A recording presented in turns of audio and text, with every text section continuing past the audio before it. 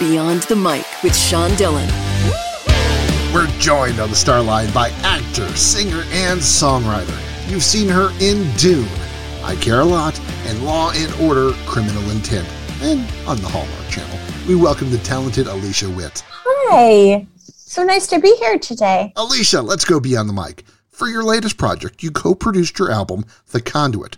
What's the challenges and joy of doing that? It was an utter joy because for the first time, I can honestly say that every single moment of this album, from the arrangements to the songs that were chosen to the mixing and the mastering, I mean, every little detail I had control over. And so if you love this album or if you don't care for it, it's all on me.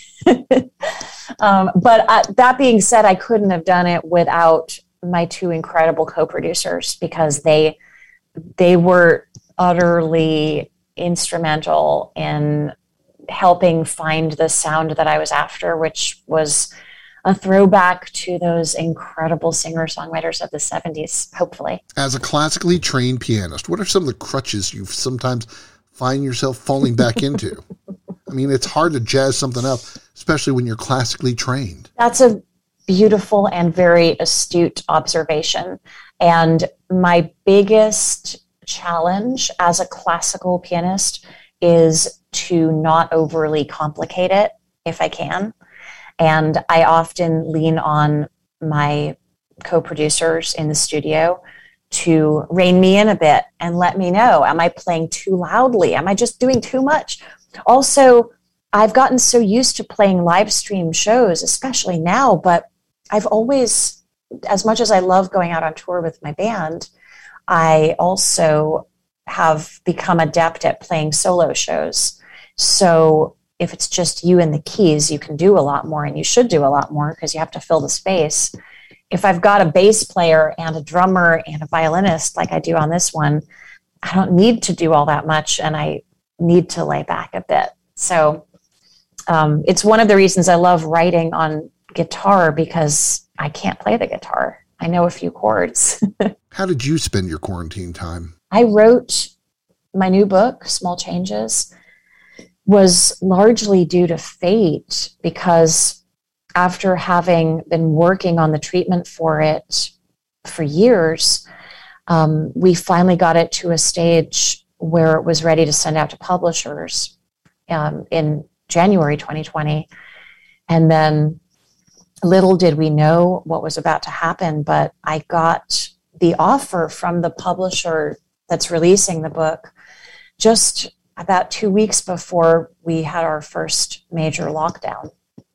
So I worked on that. I got this album ready to go. We were supposed to go on tour and also get into the studio in March of last year, but instead that got delayed, and we just honed in on the arrangements, made sure we knew all the songs that were going to go on it, and I started playing live stream shows. I did a show a week for a very long time, and that became such a sense of community and solace at a very scary time. You once said, quote, "Life is too short to not go for what you want, and say what you mean, and speak your heart. The truth can't be that hard," unquote. What do you still want to achieve?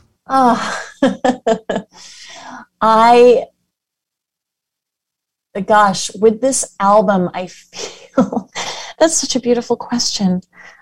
This album is, in a way, the epitome of what I would hope to achieve musically, but I want to keep reaching more and more people. So I'm hopeful that with this tour that's coming up, I will be able to do that. And I hope that that there will be more and more musical expansion, more incredible artists to work with, and more songs, more inspiration. Just, I send out a prayer every day for the muse to continue to find me.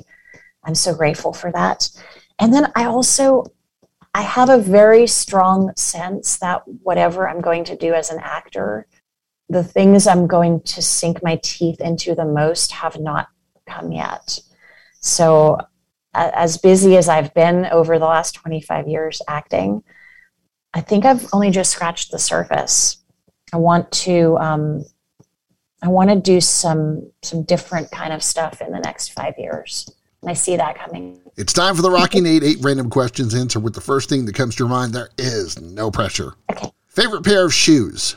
My Kat Mendenhall vegan boots. Who influenced your acting career the most? Al Pacino. Okay, when you're stressed, what's your comfort food? My homemade pesto with broccoli. Everyone collects something. What do you collect? Hearts. But What's the one thing you always get at the store, even if you don't need it? cold brew coffee. What's the first piano you ever loved? My upright player piano that was lent to me by somebody when I first moved to LA. What makes you sad? Dogs and cats being euthanized just because there's no space for them and no one to take them home. Your lucky number is? 4. It's time for One Big Question with Alicia Witt beyond the mic. Your next project is Small Changes. How different has your life been since you've changed your philosophy to health? I can't even measure how different it is. Just getting rid of rules, getting rid of beating myself up for having a day where I didn't stick to all that I planned to, and just eliminating certain foods from my life that didn't suit me, that don't make me feel well. Her lucky number is 4, always needs her cold brew coffee and wants you to rescue an animal from your local shelter. We thank Alicia Witt for taking the time to talk with us today. Thank you so much. What a pleasure. And that, my friends, is a Beyond the Mic shortcut.